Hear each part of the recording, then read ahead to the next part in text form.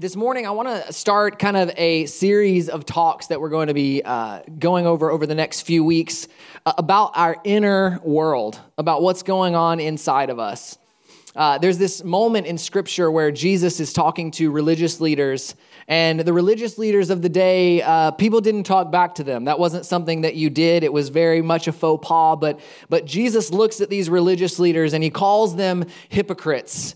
And he says they're hypocrites because they clean the outside of the dish, but the inside of the dish is filthy.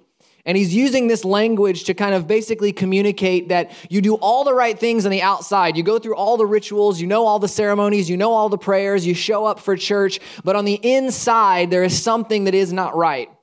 And how many of you know that what is going on inside of you will always find its way out? It may take a while. You may be able to kind of keep up the ruse for a while, but at some point, what is going on inside of you will always find its way out of you. A few years ago, I read a book that was a biography on the life of Vincent van Gogh. And I was blown away by his story. I had always enjoyed his art. And so I had heard that this was a great book, but it was like 800 pages. And you got to really be committed before you dive into a book that is 800 pages. But we went on this long summer trip, and I decided to take it with us, and I could not put the book down. I got about 600 pages in, though, and I literally found myself Googling to find out if what I was reading was true. Because it was so wild. It was so much different than what I had imagined his life was like. And I fell in love with this book. I fell in love with the idea of his story, tragic as it was. And so when we saw that the Beyond Van Gogh experience was coming to Sarasota, I was so excited. And months ago, made plans to go. And this week, Kristen and I finally went. And if you have a chance, you should go, but it's this amazing giant room where they use this projection technology to basically project his paintings in the entire room. Floor to ceiling, all the walls are covered like one painting at a time. And if there's a windmill in the painting or if there's water in the painting, they add this slight motion to it and this slight sound to it. And they literally achieve this goal of making you feel like you are inside this work of art, that you are standing inside this gigantic work of art. But before you get into that room, you walk through kind of this maze of plaques that tell you about his life. And I was reminded what I had read so many years ago, which was just how tragic his life was. That this life that brought such great beauty, this life that brought such great art that we know today was actually quite a tragic and sad life. And the thing about Van Gogh is he wrote a lot of letters. He had a brother who lived far away from him. And so we have a written account of exactly how he was feeling and exactly what he was thinking. And what you realize all throughout his life is that he was riddled with worry. That he was constantly worrying that he wasn't in the right place, that he wasn't on the right path, that he wasn't doing the right thing. And he's always writing his brother. He began his life trying to be a preacher, and that path did not fit him. He knew that he actually had this deep love for art, and so he decided to be an art dealer. But as time went on being an art dealer, he realized that what he really wanted to do was not sell art, but create art. And so finally, he finds his purpose, he finds his passion, and he gives his entire life to actually painting and creating art, to actually creating and doing what it was that he always wanted to do. And you would think that when he kind of dialed in on this purpose, you would think that when he found this thing that he was created for, the worry would go away. That the worry was tied to this idea that he couldn't find his purpose. And yet what we realize through his letters to his brother is that when he found his purpose, the worry didn't go away. What he worried about just changed. Because he has these frantic letters writing to his brother about how his paintings are not good enough, that his lines are not good enough, that his color is not accurate enough. And he gets to this point in his life where he is so worried and so distraught that he literally cuts off his own ear and eventually ends his whole life.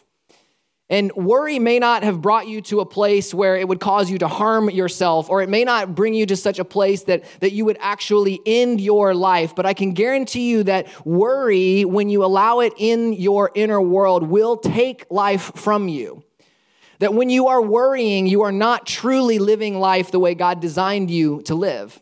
That when you are steeped in worry, you're focusing on the wrong things. And eventually you may be able to hold on to that worry inside of you for a while, but eventually that worry will come out of you. And I was struck walking through this exhibit how someone could create such works of beauty and also be so entrenched in such tragedy, in such worry. And it's amazing how we as humans can kind of hold these two seemingly opposing ideas together. We can step out in a moment of faith and yet be full of fear. We can make a decision rooted in courage and then immediately feel regret and uncertainty. It's like we can hold these two things together. And I think honestly in the Christian culture, sometimes we kind of reinforce this idea by thinking that it's either faith over fear. Like it's got to be one or the other. If you're experiencing faith, you cannot experience fear. When in reality, we experience two opposing emotions all of the time. And I'm a bit of a worrier myself. I grew up with a mom who she was a little worrisome as well, and I think I inherited the worrying gene. And I'm a thinker. I stay in my head a lot. I think about things, and when you think about things a lot, it's easy to think about something to worry about. And then once you think of the thing to worry about, it's easy to think about that thing a lot. It's easy to just spin that thing around in your head and think of all of the possible ways that this worry could come true. And this is something that I've personally dealt with for a long time. And I can tell you that as a worrier, my least favorite piece of advice is don't worry. I cannot stand when people say to me, don't worry. I have never been sick before and someone says, what's wrong with you? And I say, oh, I'm nauseous. And they say, oh, don't be. Don't be nauseous. No, I don't like when people say, don't worry. And that's why it is extremely frustrating to me that Jesus, when he begins his ministry, starts almost at the very beginning by telling his followers not to worry. He tells them not to worry. In Matthew chapter 6, verse 25, he says, therefore I tell you, do not worry about your life, what you will eat or drink, or about your body, what you will wear. Is not life more important than food and the body more important than clothes? Look at the birds of the air. They do not sow or reap or stow away in barns, and yet your heavenly Father feeds them. Are you not much more valuable than they? Who of you by worrying can add a single hour to his life? And why do you worry about clothes? See how the lilies of the fields grow? They do not labor or spin, yet I tell you that not even Solomon in all of his splendor was dressed like one of these. If that is how God clothes the grass of the field, which is here today and tomorrow is thrown into the fire, will he not much more clothe you, O you of little faith? So again, he says, do not worry, saying, what shall we eat, or what shall we drink, or what shall we wear? For the pagans run after all these things, and your heavenly Father knows you need them. But seek first the kingdom of his righteousness, and all these things will be given to you as well.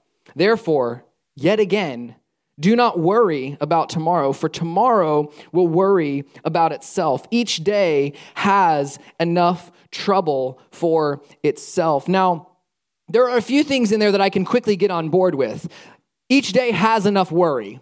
I can completely agree with that. Tomorrow will certainly have enough worry for tomorrow. I can get on board with that. I might even be able to get on board with don't worry about what you eat and drink and wear. Because I think a lot of times we get caught up in those things when really we know they're going to work themselves out. We live a life where we know we're probably not going to actually go hungry. Our worries about what we are going to eat are more specific, like where exactly and what exactly are we going to eat. There are very few of us who are actually concerned about whether or not we are going to eat. But Jesus doesn't start with don't worry about what you wear and what you eat. He starts with don't worry about your life. And I'm like, what else is there to worry about? If I could not worry about my life, I wouldn't be worried about anything. He starts with the biggest possible thing he could start with. Do not worry about your life. And then it seems he works backwards and goes into the smaller things. And I wish that he had begun with the smaller things. I wish that he had kind of worked his way up. Don't worry about what you wear. I'm like, okay, I can get by with that. Don't worry about what you can eat. Okay, I guess I can trust you with that. But don't worry about your life. Seems impossible because we are very good at worrying about our lives. We're so good at worrying about our lives that we often choose to not only worry about our lives, but worry about other people's lives. Like we can worry about what's going on in other people's lives. My daughter, Olivia, she's only 2 years old, and she doesn't talk a ton, but she's just getting into where she really has a lot of words for things. But she's at that age where she'll use one word for a lot of things. And so somewhere along the line, because I'm sure at some point we told her we were cutting something in half, anytime she uses the word cut, she uses the word half. And so anytime she wants something cut, she points to it and says half. And even if she gets a cut, she calls it a half. She just says half for cut because she doesn't have a lot of experience with cuts. And so she only knows the word half is representative of the word cut. And so she just fills that in anywhere that she would use the word cut. But as she grows up, she will find that we actually have an entire language for different kinds of cuts. That you don't just cut yourself. You might slice, or you might dice, or you might fillet something, or you might chop something, or you might shred something. All of these things are different things for the word cut, because the more experience with something you have, the more language you have for it. And that's why I think it's no mistake that we have in the English language more than 100 synonyms for worry, because we have a lot of experience with worry. And so we have had to get nuanced with our language of how we express our worry. The word worry is not enough. We need to get a little more specific with our worry. And so we have this broad language for it. And yet Jesus says, do not worry. He says, do not worry about your life. And I find for myself, I not only worry about my life, but I worry about the lives of my family. I worry about the lives of my friends. And specifically, I worry about the lives of my children. There was a few years ago where my daughter Bella was extremely sick, and she was really sick for a day or two. And, generally a child will get sick and then get better. And it's always concerning when a child gets sick and gets sicker. And she was getting more and more sick, and she was having more and more symptoms, and it seemed like the longer time went on, the more sick she got. And so we called the doctor, and I have a history in my family of type 1 diabetes, where essentially your pancreas will shut down, and it causes a lot of issues that are lifelong issues. And my father had it, and one of my nieces now has it, and it had not yet dawned on me that the symptoms that she was experiencing could be symptoms of this disease. And then we called the doctor, and in the questions that they were asking to set up the appointment, they asked about family history. And the moment they asked about family history, I immediately remembered that these symptoms could be symptoms of this disease that has plagued my family. And how many of you know it only takes that one thought? It only takes that one thought to give you something to worry about for the rest of the day. And so I'm immediately focused on this, and I'm overwhelmed, quite honestly, with worry. And I call my mom, I call my parents, kind of hoping for them to, give me some reasons about why this is probably not the case. And have you ever called somebody and expressed your concern, and they are doing their best to help you, but you can just tell they are also concerned? Like it actually has the opposite effect on you than you had hoped. And they didn't say anything really to stoke the worries. It was the things that they were not saying that were making me concerned. And I could tell that they too were now just curious where the test would go and what would happen. And I was so concerned about her.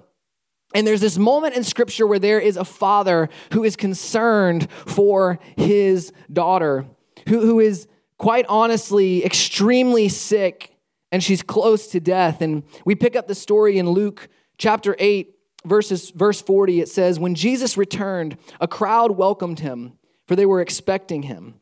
Then a man named Jairus, a ruler of the synagogue, came and fell at Jesus' feet, pleading with him to come to his house, because his only daughter, a girl of about 12, was dying.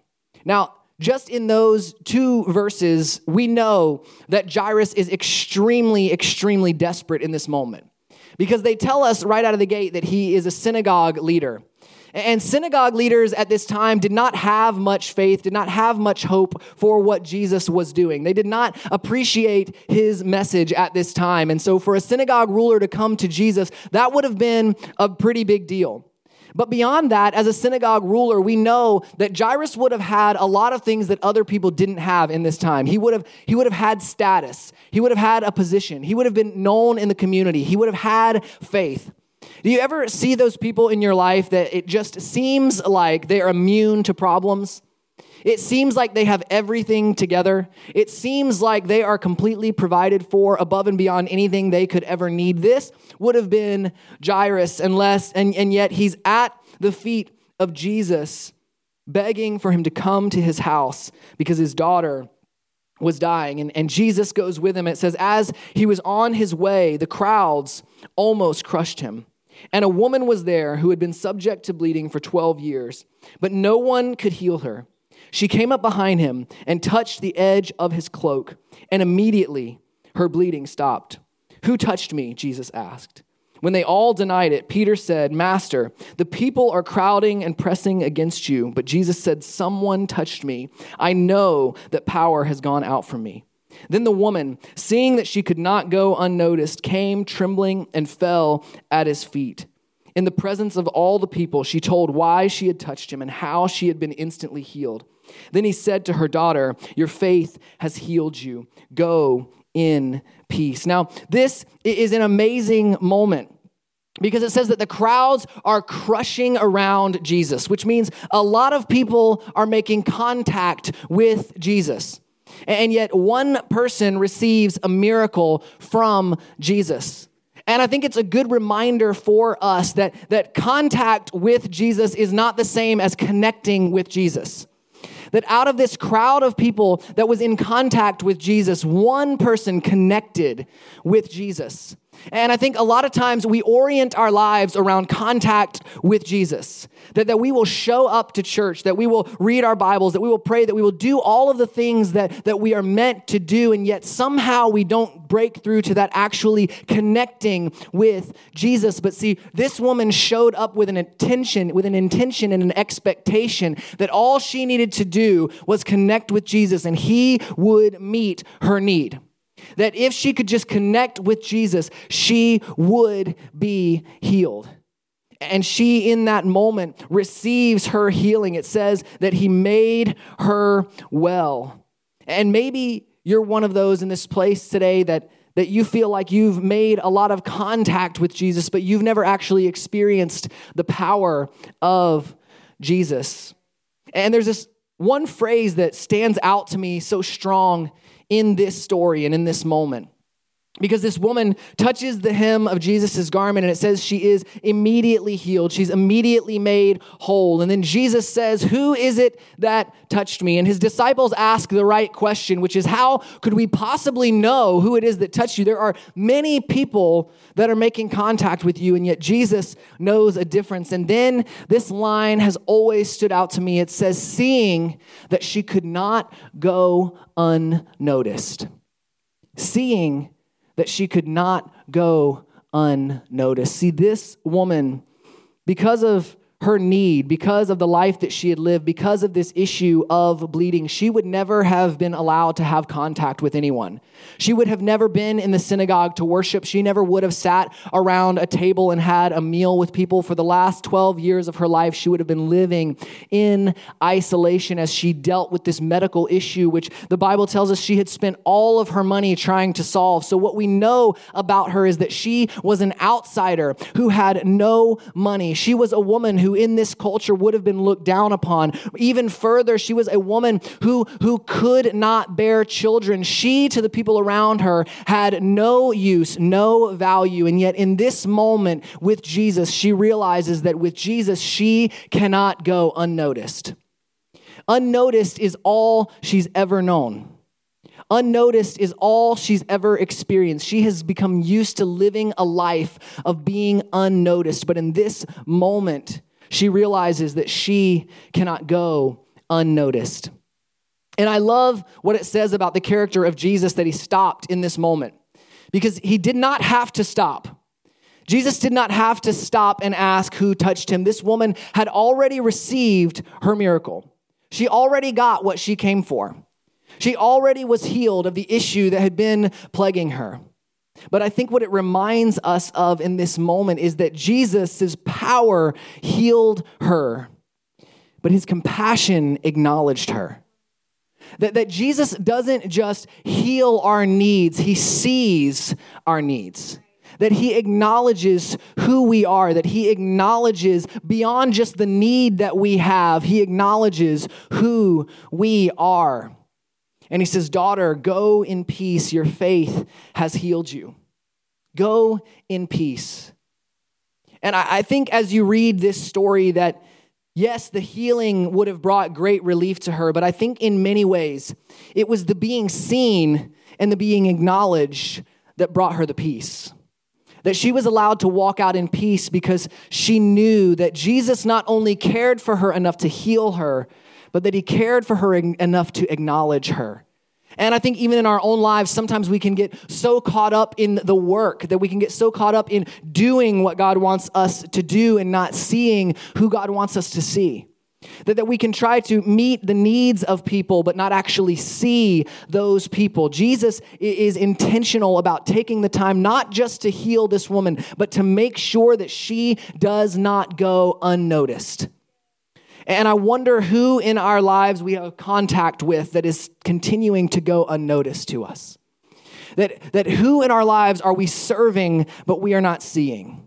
Who in our lives are we allowing to be in our sphere, but we are not actually seeing them? He says, daughter, go, your faith has healed you. But remember, this story is not actually about this woman. We did not begin this story with this woman. We began with Jairus, the synagogue leader who was worried about his daughter who is 12 years old and is extremely sick. And I imagine that in that moment, he was caught up with what Jesus just did. He saw as Jesus just healed somebody who had been sick. And then I think it's no mistake that Jesus, in acknowledging this woman, says, daughter.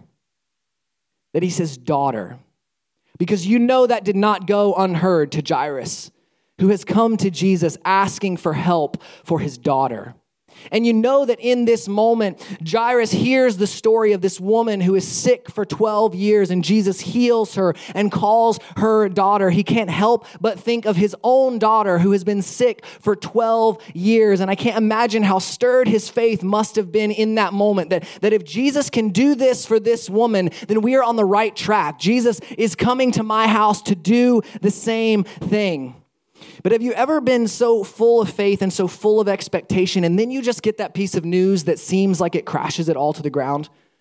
That you think that everything is actually looking up, that you think everything is actually going to be okay, and then that one piece of news comes along to crash those hopes and crash those fears. Because see, Jesus said, daughter, your faith has healed you. Go in peace. And any moment of excitement that Jairus would have had in those words was immediately dashed, because it says, while Jesus was still speaking, someone came from the house of Jairus, the synagogue ruler. Your daughter is dead, he said. Don't bother the teacher anymore. And so in this moment, where Jairus finally has some hope, Jesus is actually coming to his house. Jesus is actually healing on the way to his house. But now suddenly Jairus' daughter is dead, and his friends are telling him, don't even bother. Don't even bother. I wonder if you've ever had a situation that seemed so bleak that you didn't even think it was worth bothering anymore. I wonder if you've ever had a situation that seemed so bleak that you thought it was time to let it go. I think it's interesting in this moment that Jairus' friends are aware of what has just happened. They're aware that Jesus has just healed somebody sick for 12 years, and yet when his daughter dies, they say, don't bother. It's almost as if they believe that Jesus can heal an unhealthy person, but they do not believe that Jesus can raise a dead person. And maybe in this moment you can identify, like maybe you're thinking about your situation and you think, my situation has already moved beyond unhealthy. My situation is dead. My marriage has moved beyond unhealthy. My marriage is dead. My business is beyond unhealthy. It is dead. My relationships are beyond unhealthy. They are dead. And I think we all reach this moment where we think if Jesus was going to work, if God was going to do something, it would have already happened. That at this moment, it's dead, it's over, it's done. And I can't help but wonder if in this moment, Jairus is suddenly feeling like this woman got the miracle that he had asked for. that they were on the way to his house to heal his daughter. And now maybe this was the only miracle of the day. Maybe Jesus is only healing this one woman. Like, did she just skip the line?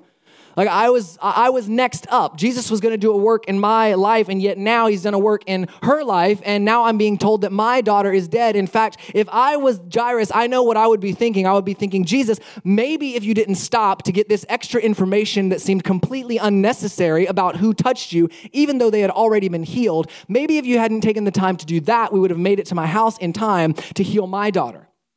And yet now she's dead.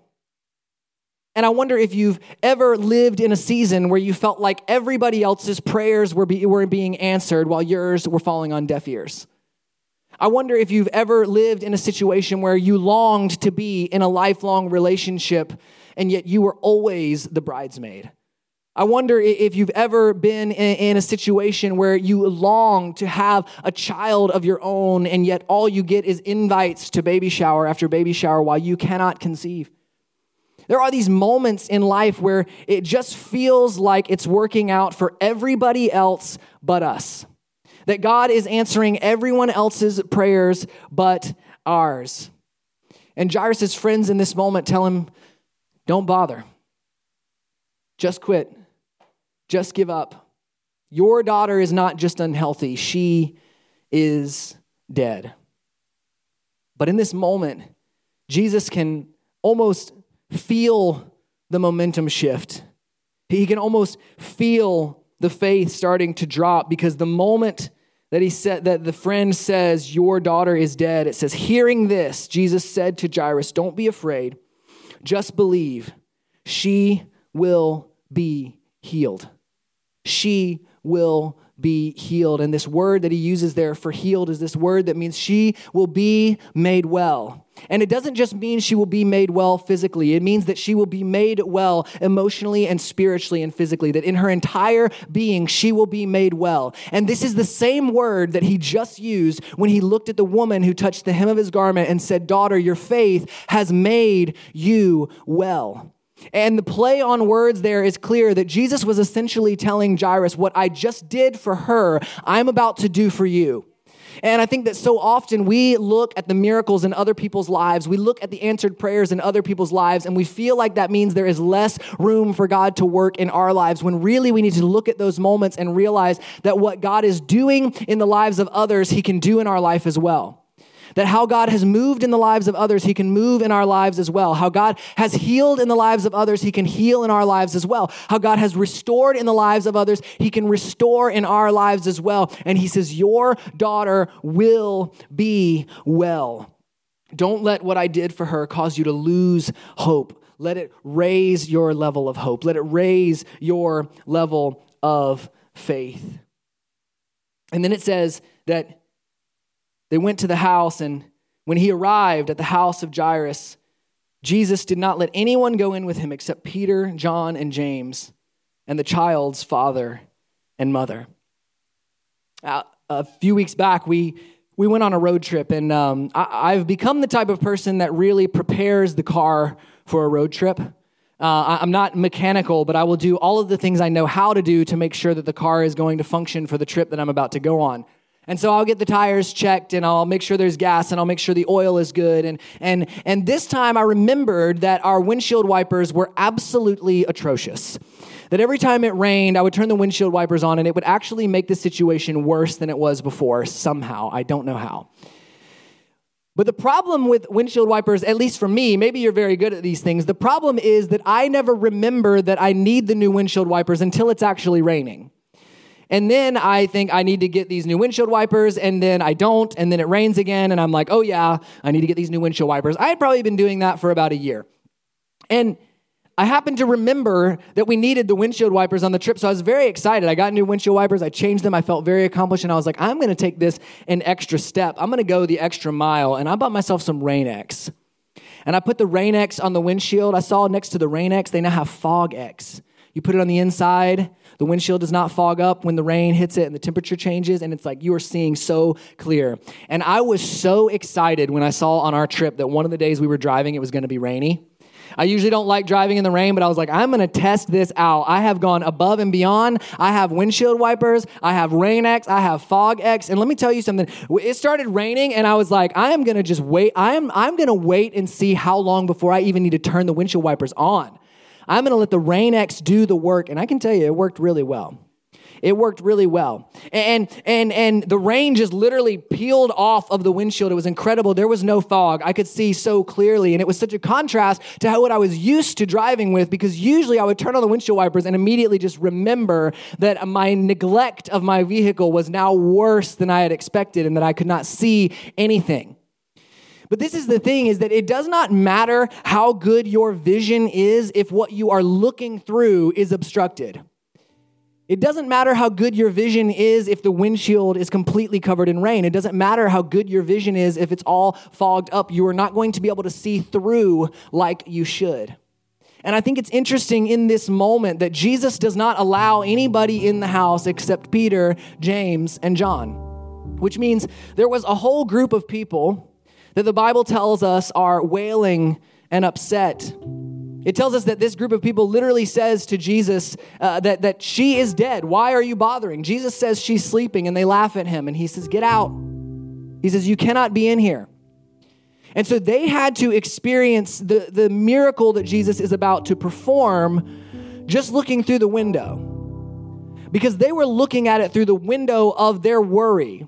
They were looking at the situation through an obscured view. They were looking at the situation through a window that was covered in worry. And this is the thing about worry. Worry will not separate you from Jesus.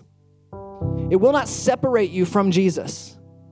But it will make you unaware of his presence in your situation. It will take up the mental space that should be focusing on what Jesus is about to do. And worry will cause you to focus on the problem. They're focused on the fact that she is dead. And it's no mistake that Jesus says, the only people coming in with me are these parents and Peter, James, and John. Peter, James, and John were the very first people to start following Jesus. And these parents were the ones who had the most love for that child, for that situation. And can I just tell you, when you are up against a circumstance that has you worried, that has you concerned, that you think has brought you to the end of your rope, you need to be careful who you allow in the room with you. You need to be careful who you allow in the room with you. You need people like Jesus, you need people who have walked with you the longest and love you the most. You need people who have walked with you the longest and have loved you the most. See, so often the problem with our moments of worry is who we allow in the room with us. And can I just tell you, when you step into that doctor's office to get that report, you better be careful who you have in the room with you. When you're starting to try to repair your relationship or repair your marriage, you better be careful who you pick up the phone and talk to. You better be careful who you let in the room. When you are entering a situation that causes you to worry, evaluate the room and put anyone out who has not been with you, does not love you, and does not have the faith that you have. There are moments in my life where my wife, Kristen, can tell by my line of thinking that I am extremely worried. And a question that she will sometimes ask me is, who have you been talking to? Who have you been talking to? Because it's amazing how who you've talked to and who you allow into your room will change your level of worry. See, so often the level of worry you have for a situation is directly related to who you've allowed in the room. The level of worry that you have is directly related to who you've allowed into the situation. And Jesus puts everybody out except Peter, James, and John. And he says, only these who have come with me the longest are going to be with me. It says, all the people were wailing and mourning. Stop wailing, Jesus said. She is not dead, but asleep. And they laughed at him, knowing that she was dead. But he took her by the hand and said, my child, get up. Her spirit returned, and at once she stood. Then Jesus told them to give her something to eat. Her parents were astonished, but he ordered them not to tell anyone. In this moment, Jesus says some very intentional things after he heals this girl. First and foremost, he he heals her, and in the presence of her parents, he says, "My child, get up." See, sometimes I think the level of our worry is related to how much responsibility we think we have for the situation. See, Jairus and that mom thought Jesus was there to heal their child, but Jesus was there to heal his child. Jesus took responsibility for the moment. And he didn't say this child, he didn't say their child, he said, "My child, get up."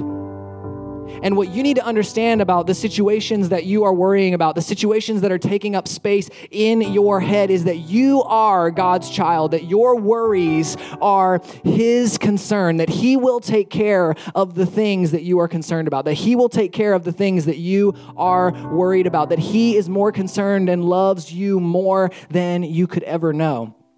And that in those moments, he takes the responsibility when we are tempted to take the responsibility, because we become overwhelmed with worry when we feel like it's all our responsibility. We become overwhelmed with worry when we think it's our problem alone. This is why in Philippians chapter 4, verses 6 and 7, the writer says, "Do not be anxious for anything, but in everything pray." In everything, pray. Don't be anxious for anything, but in everything, pray. And we get that reversed where we are anxious about everything because we pray about nothing. And so we get those things reversed because we focus on the worry, we focus on the anxiety when we should be focused on, as Jairus and this mother did, taking it to Jesus, taking it to him. But then my favorite and most curious thing that Jesus says after he heals this young girl is give her something to eat. Give her something to eat. And that line just stuck out to me even as I was reading the story this week. Give her something to eat. Like if I was Jesus, this crowd has followed to see if I'll do what I said I would do. And then when we get there, there's already a crowd telling me I can't do what I've said I'm going to do. So we've got the convergence of two crowds expecting and anticipating whether or not Jesus can actually do something. If I had just healed that girl, I would have been like, get up on my shoulders. We're about to take a victory lap. We're about to go show everybody that I just did what they said I couldn't do. I'd be like, I thought you said she was dead. I thought, is this the girl you said was dead like 2 minutes ago? Because I don't know. It's funny. She's alive now. Isn't that weird? Isn't that odd that she's alive now and yet you said she couldn't be alive? And yet Jesus doesn't take the victory lap. He says, give her something to eat. Because see, when Jesus works in your life, when Jesus brings resurrection into your life, when Jesus works in a situation of your life, you've got to feed that miracle more than you feed your worry around it. You've got to feed what he did and not what you're afraid will happen. See, because I don't know about you, but if I was a parent and Jesus just raised my child from the dead, I would be stoked. But the moment he walked out the door, I would be like, what if it happens again? What if whatever got her to this point, what if that happens again? Like Jesus is not in the room now. What if this happens again? And Jesus says, no, you take responsibility for that miracle and you feed it. You feed it. And let me tell you something. If Jesus comes into your life and he works in your marriage, you better feed that relationship. If Jesus steps in and he restores your passion, you better not neglect that passion. You better feed that passion. He says, you need to take responsibility for what I've done for you. See, I am concerned that often what we do is we step back and we allow God to work, and then we neglect what he's done and we allow it to die a different death. Because see, Jesus could have raised this girl from the dead all he wanted, but if her parents didn't feed her, she was going to die again. If her parents neglected her, she was going to die again. He healed her disease. He healed her sickness, but she's still got to eat. And when God does a miracle and when God does a work in your life, it's still got to be fed. And yet we so often choose to feed the worry and starve the miracle.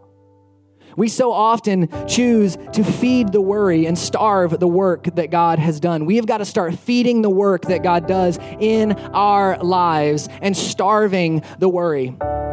We have to start feeding the work and starving the worry. We have to do our part. See, God works in our lives, but we can't go right back to treating what God has brought to life as though it's dead. We have to feed it. And some of you in this place this morning, you have spent more time feeding your worry than feeding what God can do. Feeding what God has done in your life. But But what we have to understand is that we serve a God who takes care of our worries, that treats them as though they are his own, and that we have to trust him. Because ultimately, worry reveals where we don't trust God. Worry reveals where we don't think he's enough. Worry reveals where we don't think he can still move. Worry reveals those moments where we say, our situation has moved beyond unhealthy and it is dead. But that is the place where Jesus shows up and works the most. Would you bow your heads with me this morning?